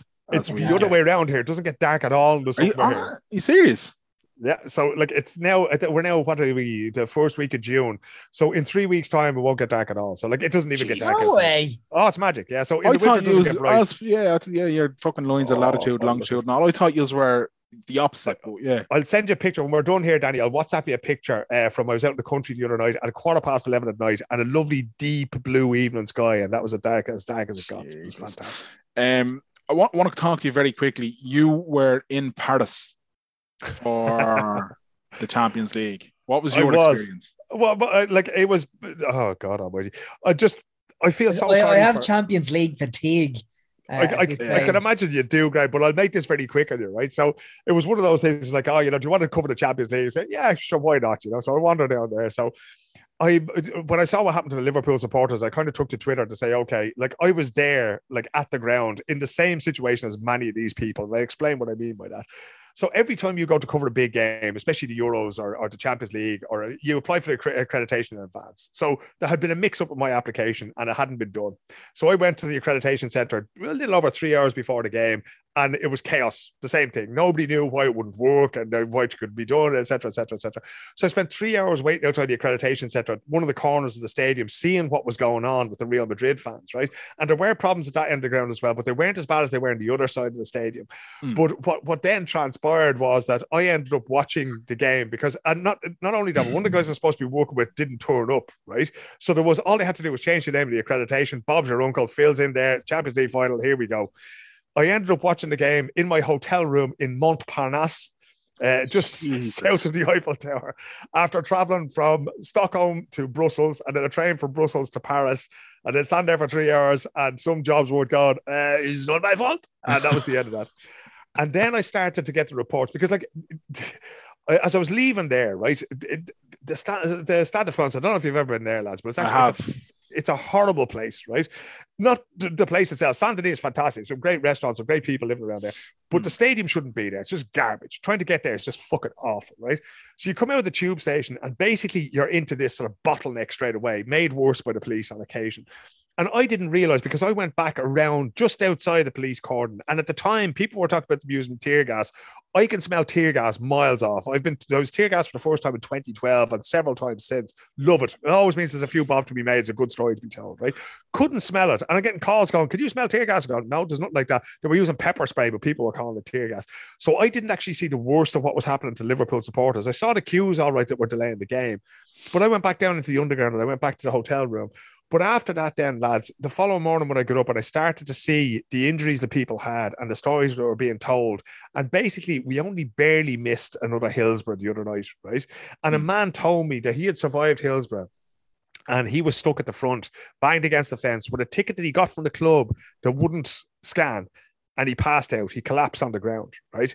And he thought that's it. He thought, that's his card marked. He thought he was dead.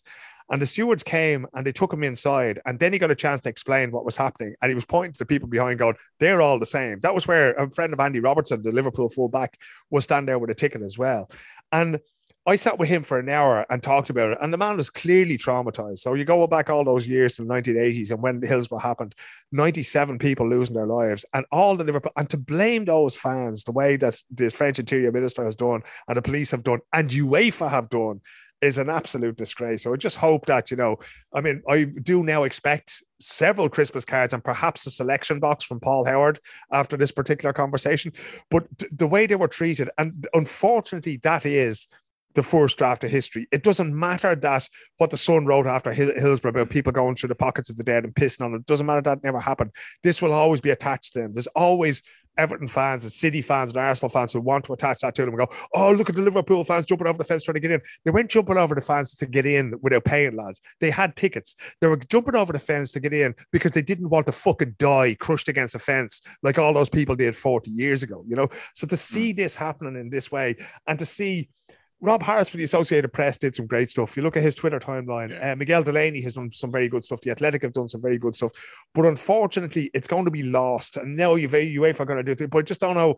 It's just a disgrace that this could ever be about the Liverpool supporters and not about the utter failure of the French police and the French authorities and UEFA to actually run a game for 60,000 people properly. Is there anything in the defense of, I heard a couple of people say kind of like, this is what happens when the game is moved to such short notice due to the final meant to be in, was St. Petersburg was meant to be in, and then so essentially they've been caught on the hop and we're trying to do the best they could. But as you said, ineptitude and failure all over this. Like if you can't stage the game safely, you can't stage the game, right? Yeah. These people they're not fans to me. They're customers. They're paying up to €500 and they can't even get into the ground in time for the start of the game, right? I was there 3 hours before kickoff, lads, and I saw this coming. I saw those two police vans that were parked there. The people were being sort of forced through. They were checking the bags and everything. Now, I have the advantage of being able to wave a press card and I can usually get in at the side, but I could see what was about to happen. It came as no surprise whatsoever to me, right? If you can't arrange the game safely, then don't arrange the game. Find somebody else who can do it. The other huge problem was the lack of communication, right? There's billboards everywhere. There's big LED screens outside the stadium. Put up on that. Look at, lads, leave some space for the people at the front. There's problems with the turnstiles. Do something like that. Instead of just going and spraying people with pepper spray at the front to try and get back and never fucking talking to them. You can't, if you go to any major championships in England are playing, you'll actually see bobbies with the fucking ridiculous hats that British cops wear, right? You'll see them on the streets because they're there to communicate with the fans. They're there to talk to them. They're there to explain how and why things are being policed the way they are, right?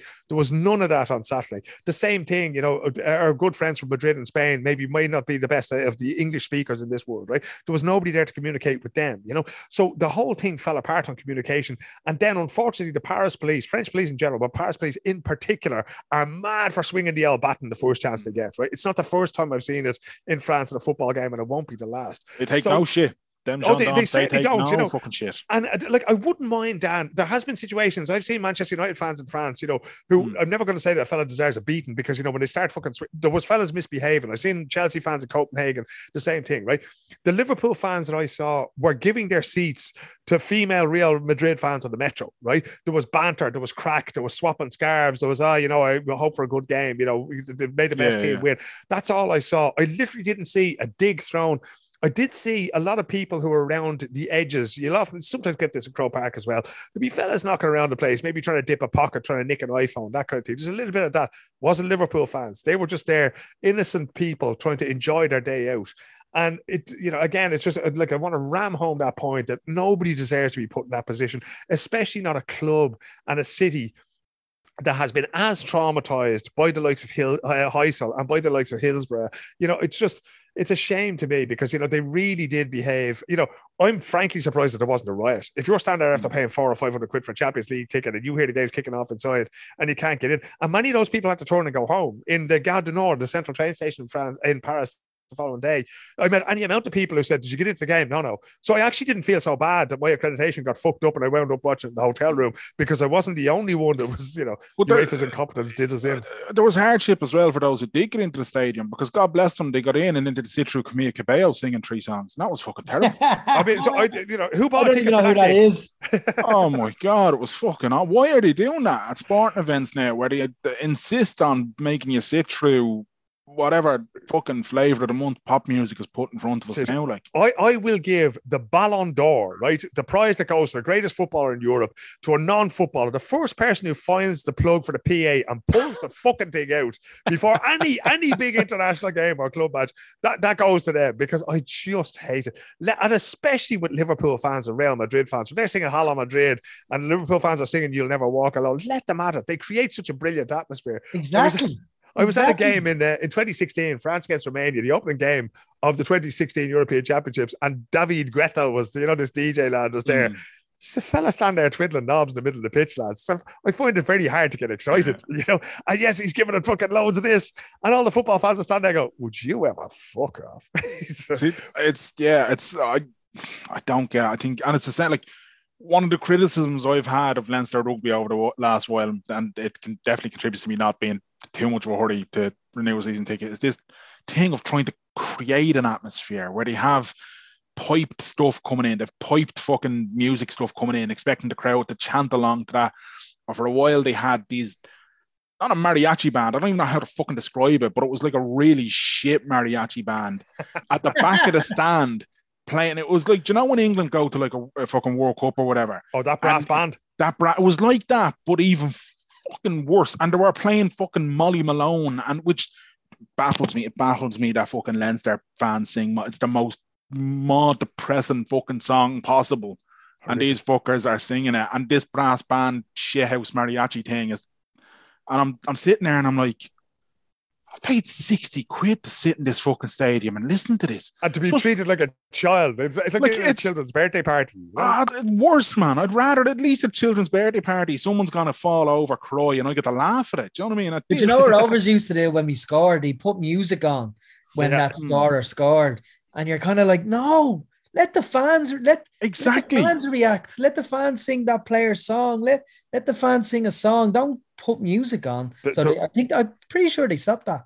Well, that's the thing. The rumble in the jungle. Muhammad Ali and George Foreman didn't need anybody. They just needed somebody to say, "Oh, here's the 2 lads. Now he weighed in. So this way, he weighed in that way. Let's get it on." That was it, right?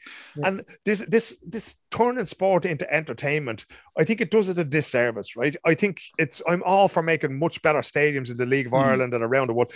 I'm all for a safe fan experience, right? But I don't like spoon feeding, right? If I go to a baseball, like I love to get into New York. If I have the privilege of working in New York, as I have done on many occasions, I love to get in on a Tuesday and to go up to Yankee Stadium. Don't even like the Yankees, right? But I go up there and I'll buy the cheapest ticket I can get and I'll sit down there and I'll respect the game. I'll try to get into who's pitching, who's doing what, who's doing that. I don't know a whole lot about baseball, but I have to move towards the game. I'm not going to sit there with the biggest a bucket of nachos the size of my own head, have a snack and fuck off after the 7th innings. You have to respect the sport. It has to be at the sport. It has to be at the gladiators, the warriors at the end of the day.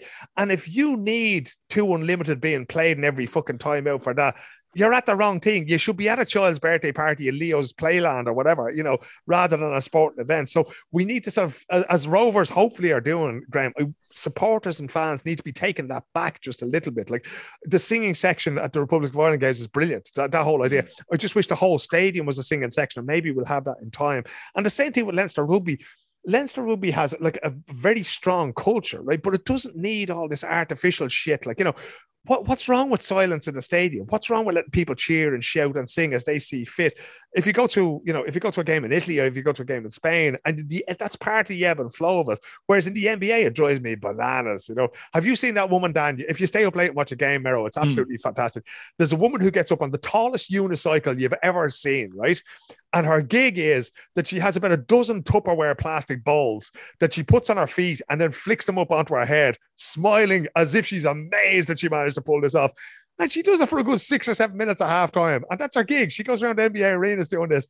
And for the life of me, I can't work out why that person exists at all. But the only time me and Danny enjoyed it, and it's different than combat sports, but we enjoyed Sinead O'Connor with Connor that time. That's different because it's an entrance music and it's gonna happen anyway. It's a walkout music. Tyson Fury last time was just too much. It just took Jesus the walkout. I mean, I swear to God, he walked from fucking whatever the Emirates to Wembley the amount of time it took him, and then he sat in the throne in the middle of it. There's always a thing, your mate in ABBA would always say. Remember the Wilder? What's his first name? Deontay Wilder. Deontay Wilder with the big suit. Remember he had the 25 kilo fucking thing on his neck?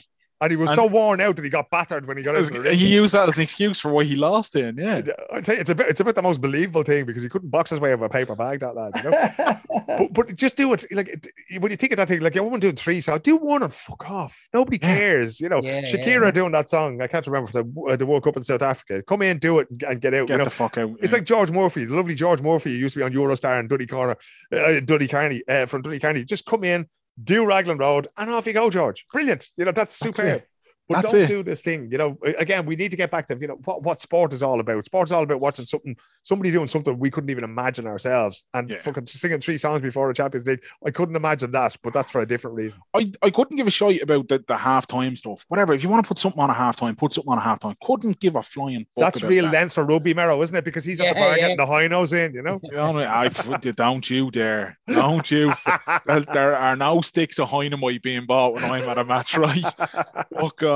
No, but I just I tell Lloyd, the Super Bowl halftime thing drives me mad because that's a whole nother fucking extreme, and it becomes more. There's more chat about the halftime show than there is about. Now I'm not an American football fan, but at the same time, I couldn't give a shit if Eminem and Dre were there and they brought out fucking. They could bring back Elvis, and I wouldn't give a shit. I'm just like, it's, you know what I mean? Like, by all means, put on your little show at halftime, but don't make the event about that. Unless it's Bruce.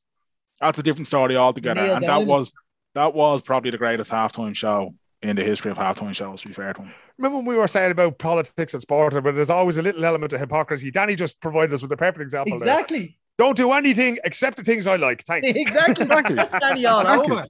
Listen, if Bruce Springsteen wants to sing before the Champions League, shut the fuck up and let him, right? Exactly. If Bruce Springsteen wants to sing when an overplayer score, shut the fuck up and let him, right? Phil, what have you got coming up on your pod? God almighty. I don't know if I can't even remember the last time I was talking to you lads, but I started this Irish and Sweden pod, right? Yeah, and you did indeed. And it struck me the other day. I was interviewing 2 people, right? One was a girl called Miranda Murray Eriksson, who's currently in Ballybuffet. In Ballyshannon for the Rory Gallagher Festival, right? An amazing Swedish folk singer. I think she's about 26, 27. But she heard Rory Gallagher during the pandemic. Her mother played a bit of her for her. Her mother was a big Rory fan. And she started to translate Rory's music into Swedish, his songs into Swedish. And we just got in touch with her. And now she's on her way to Ballyshannon. She's going to be up there. She might sing 1 or 2 of those tunes up there. And then there was an artist called Laura Fitzgerald who she's from Ring, very, very particular about that, lives in Tralee. And she was over here doing an exhibition. And it struck me the other day that this podcast, it might be sort of about the Irish experience in Sweden, but it's actually for the Irish kind of everywhere, right? So I'm going to do a podcast eventually for the global Irish community because I do think that there's 40 million people around there. It might actually be easier to find a fucking sponsor who might be prepared to pay for it, But, this thing of, finding the Younger Man in Stockholm podcast is not coming out as regularly because it's putting so much work into this Irish and Sweden thing. And it's not like it makes a huge amount of money. But the way when you're hitting an idea, as you guys did with this award-winning podcast, and not to mention Dan's award-winning TV career as well. Thank you, Phil. Yeah. Far too humble to mention yourself. Acknowledge me. Acknowledge me. On this, the day of Danny's wedding, But to find something like that actually works for people. There's about 3,500 Irish people here. Lads working on building sites and people teaching and researchers and that. So it's a small market, but it means something to them, and therefore it means something to me as well to talk to them every week, And I found it there's very seldom when you do what we do, when you create content, when you're a journalist or a writer or a content creator, you know, very seldom do you sort of do something and all of a sudden you find yourself moving up a level. And I find that this podcast has moved my sort of audio skills up a level. And I started doing fucking local radio in 1994, probably before Mero was born nearly, you know. I was on North Dublin Community Radio there in Cabra, you know. So when you find something like that and it gives you back the joy of doing these things. And again, I've never done any of these things for money. I don't fucking care about money. I'm lucky enough to have a few bob, you know, from doing what I do, but that's not what it's about. It's about this connection. It's about connecting with people like ourselves, people like Pete. It's about connecting with the listener. And I really hope that people feel when the three of us are having this conversation, that the person who has their headphones on now is listening to this and that they feel part of it, as if they were sitting across the table from us in a pub with a sore throat and just not able to contribute. But they, you know, they feel that we try to include them. We try to give a different perspective, or to, you know, to include their perspective in the things that we're saying, because that's what great audio is about. It's what great podcasting about. It's what great community is about. Is trying to make sure that everybody feels included. And these podcasts are reminding me of that. So that's what I'm going to be sort of concentrating on. I'm going to be off to the Women's Euros on the 3rd of July. I have another fantastic job. It's unbelievable how lucky I get when it comes to these things. I'll be with the Norwegian girls again at the Women's Euros. Ade Hegerberg, the best forward in the world, is back. Just scored in the Champions League final. She was almost 5 years out of the national team because she fell out with them. 18 months out with a knee injury. Absolutely brilliant footballer. And I was only talking to two of the players, was it this morning or yesterday morning? And just so looking forward to that, because women's football is now on the rise. I've been pontificating about that for a long time. So that's pretty much all of July, you know. So actually, we'll see where it takes us. And then, of course, I'm due another appearance on the What's the Story pod, the award-winning podcast, in about September or so. This is it. Yeah, that's true. Your calendar. Yeah, I mean, that's fair enough. Look, won't argue, Phil. Can I just ask you a quick question, Phil, before you go, because I always find you're great at these things. In terms, I didn't pay attention to any of the celebrity trials. The Johnny Depp Amber Heard trial. Look, I was in and out. I didn't really care about it. This has gone a completely different fucking direction. Okay. I know, but I just want, I know it's it is a serious topic. And I just briefly, Phil, the Johnny Depp Amber Heard thing, right? I personally, and I'm not an expert in that trial. What I saw of it, I felt that there was a pair of them in it. It's just breaking news that Johnny Depp has won the case. Do you think the glorification of Johnny Depp throughout that trial will hamper women from coming forward in domestic abuse cases? I think every time a woman loses a case like that, it does. Every time a woman speaks up about rape, about sexual abuse, about physical violence, and the police don't do anything, it feeds into the narrative of, you know, why didn't you just tell the police, well, this is what happens when you do, right? Without getting into the specifics of their case had a really weird dynamic, because like there was fellas on YouTube who were making videos about playing FIFA, and all of a sudden they were giving their opinions on the case because the algorithms were creating, there was such a huge interest in this case. If you go back to the O.J. Simpson trial, it was a similar thing. Why did that murder above every other murder capture the attention? Black man, white woman, a gay man also killed in that as well. It just, and again, I don't mean to be glib. It just had everything, you know. And this is a case where it had everything that we like, right? So I remember sitting at the top of a tower in a hotel in Helsinki about 20 years ago, arguing with a really good journalist friend of mine. I despise, you know, gossip magazines and, you know, showbiz page and all that. I just hate it because I just don't see it as being news. And he was saying, yeah, but it's always been there. You know, it's always been a part of media, part of journalism. That sort of salacious gossip, and people have made an awful lot of money out of it, right? And this was the perfect poisonous cocktail, because it allowed us to sit there and feel superior to two famous millionaires. Because as you say, Graham, the narrative that there's a pair of them in it was one thing, you know. She was, the way I would describe her is an imperfect victim, right? And that unfortunately is what the defense always tries to do. Say if a man is accused of rape, they try to paint the victim as being imperfect. She was asking for it, Your Honor. She was wearing this, Your Honor. She behaved in this way, Your Honor, right? And just because somebody is a dick themselves doesn't mean that other people are entitled to be a dick to them, right? And I don't know if Johnny Depp, I'm sure he is. He has the good taste to listen to this podcast, you know. But you know, that's why I only say this for his libel lawyers, really. But is like when I read up on people who know things about domestic violence, right? Amber Heard, to all intents and purposes, acts and behaves and speaks in the way that somebody who has suffered domestic violence or survived domestic abuse acts, right? That's not to say that she's never done the same thing herself, right? I've both smacked people in my life and I've been smacked, right? I'm not a perfect individual, none of us are. But the way that this was done and the way that an awful lot of these things happen and the way that all of a sudden now these things become part of the discourse, you know, like Johnny Depp apparently is up in court again in July for hitting a man, but nobody's heard about that despite the fact that there's this ongoing court case, right?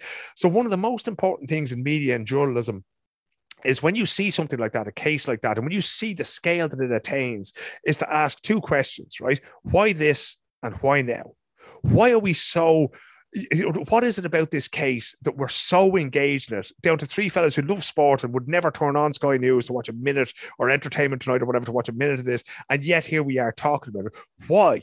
Why is that happening? And why now? What has that got to say? I honestly believe that this feeds into sort of a greater thing. We see what's happening to the trans community at the moment, how people are being targeted, how everything that has anything to do with trans, especially trans people in sport, is making the front pages, regardless of what happens, right? Greta Thunberg, the environmental activist, is no longer there, right? There's a big protest in Stockholm tomorrow as we're speaking, and nobody's speaking about that. So why this, why now are always the questions that we have to ask. And the hard part of it is that this trial, or this, you know, Johnny Depp suing Amber Heard in this way, it requires us to dig into the detail. There are no black and white answers. There is no one person is right and the other person is wrong. And most of us aren't prepared to do that. We like a binary. We like to sit down and watch a movie and know that the good guy or the good girl wins in the end. And that doesn't offer us this. And what it leads us to do then is to walk away saying, oh, well, sure, they're all at it. Right? That's always the easiest thing to do. Football fans, Liverpool fans, actually, they're always like that. All football fans are like that. They don't deserve to be treated with dignity. And the moment you start to do that, the moment you start to decouple your intellectual capacity from what it is actually happening in the world, you're taking a stance. You're saying, I no longer care that certain things can be allowed to happen. And as Danny rightly points out, it says a very powerful signal that it's okay. You can get away with this. And that's why we can never allow ourselves to become desensitized to transphobia, to racism, to homophobia. We can't become desensitized to the homeless community in Ireland, to the traveling community in Ireland. And we are. Because we step over those people every day, lads. We step over people on the way to work. The fact that there's 10,000 people homeless in Ireland, maybe more than 3,000 of children, we just accept that now because we become desensitized to it. So every day we have to remind ourselves that nobody deserves this. Nobody in Amber Heard's situation deserves to be struck by a man. End of story, right? Nobody deserves to be homeless. No traveling person deserves to be skipped over their CV just because they don't live in a house in the way that the three of us do, right? And that's what this is saying to me. It's not the specifics of the case or that Johnny Depp is right and, oh, you know, she's an idiot and that kind of thing. It's not saying that to me at all. It's saying to me that we need to look at things in even greater detail, not try to simplify, not look for the good guy or the bad guy or the bad girl. It needs us to look at it and go, how can we make this better for everybody? It doesn't matter who's in the wrong and who's in the right. It doesn't matter what's in the past, but how can we move this forward for everybody? To me, it doesn't serve a great purpose. You know, what's another few million to a millionaire? What's destroying a woman's reputation publicly? Can we not be the adults in the room? And that requires us as well to put away some of the bitterness that we have towards UEFA about the Palestinian flag, towards Fine Gael and Fianna Fáil for destroying the health service, for destroying the country. It requires us to park those things and say, look, maybe there can't be justice for everybody. Maybe we have to let certain things slide, you know, Bloody Sunday, whatever. Maybe we can't get those people in the dock before they all die. But the question is, where do we go from here? When we've asked ourselves why this, why now, the next question is, where do we go from here? And these are pivotal times in a situation where Russia has invaded Ukraine, in a situation where Sweden and Finland are joining NATO, in a situation where trans people's rights, their right to exist, is being threatened. We need to ask ourselves, where do we go from here? What kind of an Ireland do we want? Do we want Stephen Kenny's multicultural Ireland where everybody gets a chance and everybody takes responsibility? Or do we just want to hoof the ball up in the stands and not think about it? And they are the things that we have to think about, you know, both in the near future, but also in the medium to long term. Lovely. What a fucking way to finish. What a way to finish. Phil, where are you on social media? Where can people follow you? You can follow me at Philip O'Connor is on Twitter. You can follow the at Irish in Sweden pod on Instagram. You can follow at Philip Ablana on Instagram as well. I had TikTok and I've made sort of one post recently, and that's about it. So don't bother following me there. It was on the Johnny Depp Amber Heard trial, was it? Actually, it wasn't. It was probably on Liverpool fans or something like that. I can't even remember. Lovely. So Dan, if you want, I have a software program that can take those last 5 minutes, and that could be our best man speech. So it's no charge. Amazing. That'd be perfect. That would absolutely be perfect. Danny, I just want to close by saying, Daniel, like I've known you for a few years now. I still remember the first time you just sent me an email and you offered me the opportunity to come in this podcast, and you were a little bit surprised I answered so fast and said yes. And you know what? It was one of the best things I ever did, because I love the two of you, and I really want to wish yourself and Oksana and you, Graham, with the basketball team, every success in what's coming in the near future and the medium term and the long term as well, because I know that you guys want to do what's best for us all. Thanks, trying to, man, and thank you. And look, it's always a pleasure having you on this podcast. It's always great to hear what you're up to as well. You get to live out certain things that, you know, just sound like, that sounds like great fun. It's an easy night for me and Danny when we have you on. And that is also very true. The next invite on Zoom that I get, it's going to be just me. There'll be nobody else here. Just like Phil, you know the drill, mate. Yeah. Click record. Merrill will be off in a tournament somewhere. Danny will do an intro and then just fuck off. Like he'd be off on his honeymoon. Come back 2 weeks later. I'll be fucking the next step is no Zoom links. The next step is if you're on these shores or anything like that, there's 4 microphones and Pizzi Carroll and a meeting of minds to come together at some point. I think the world is ready for that now. If it's ready enough for Danny Murray being mature enough to get married, it's ready for me and Petey in the one room going at it.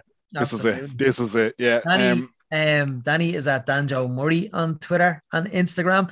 I'm at American Mania on Twitter and Instagram. He's reading this off the screen. I can't believe after 260 home. Yeah, I can see you doing it. I wish I was. I'm trying to look at the Ukraine-Scotland match in the background. Ukraine are winning 2-0. Anyway, big month for me and Danny ahead. You can follow all our lives on social media with Danny getting hitched and me going over with Ireland. And that's it. Danny, anything else to say? Just that the basketball will be live on YouTube, my wedding month. So perfect. You can follow us at WTS Pod. You can search WTS Pod on any podcast provider, Podcast Republic, Stitcher, Apple Podcast, Podbean, wherever. It's like the fucking song that never ends. Spotify, anywhere. I'm trying to be a Phil O'Connor monologue. Anywhere and everywhere you can get a podcast, you'll get us. Song that WTS Pod. Danny, they're playing your song. Let's go. Yeah. If this was the Oscars, the music would be hitting, man. It is. Yeah, we will be back sometime in July. Until next time, Danny. Cheers, Full hearts and blues.